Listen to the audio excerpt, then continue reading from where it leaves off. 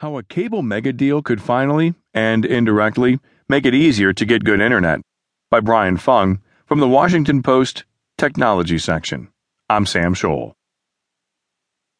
As Charter prepares to take over Time Warner Cable and create a huge new company covering 24 million customers, regulators want the combined firm to make some commitments of its own to ensure the merger doesn't create problems for competition. One of the more interesting requirements is the Charter, or New Charter, as the company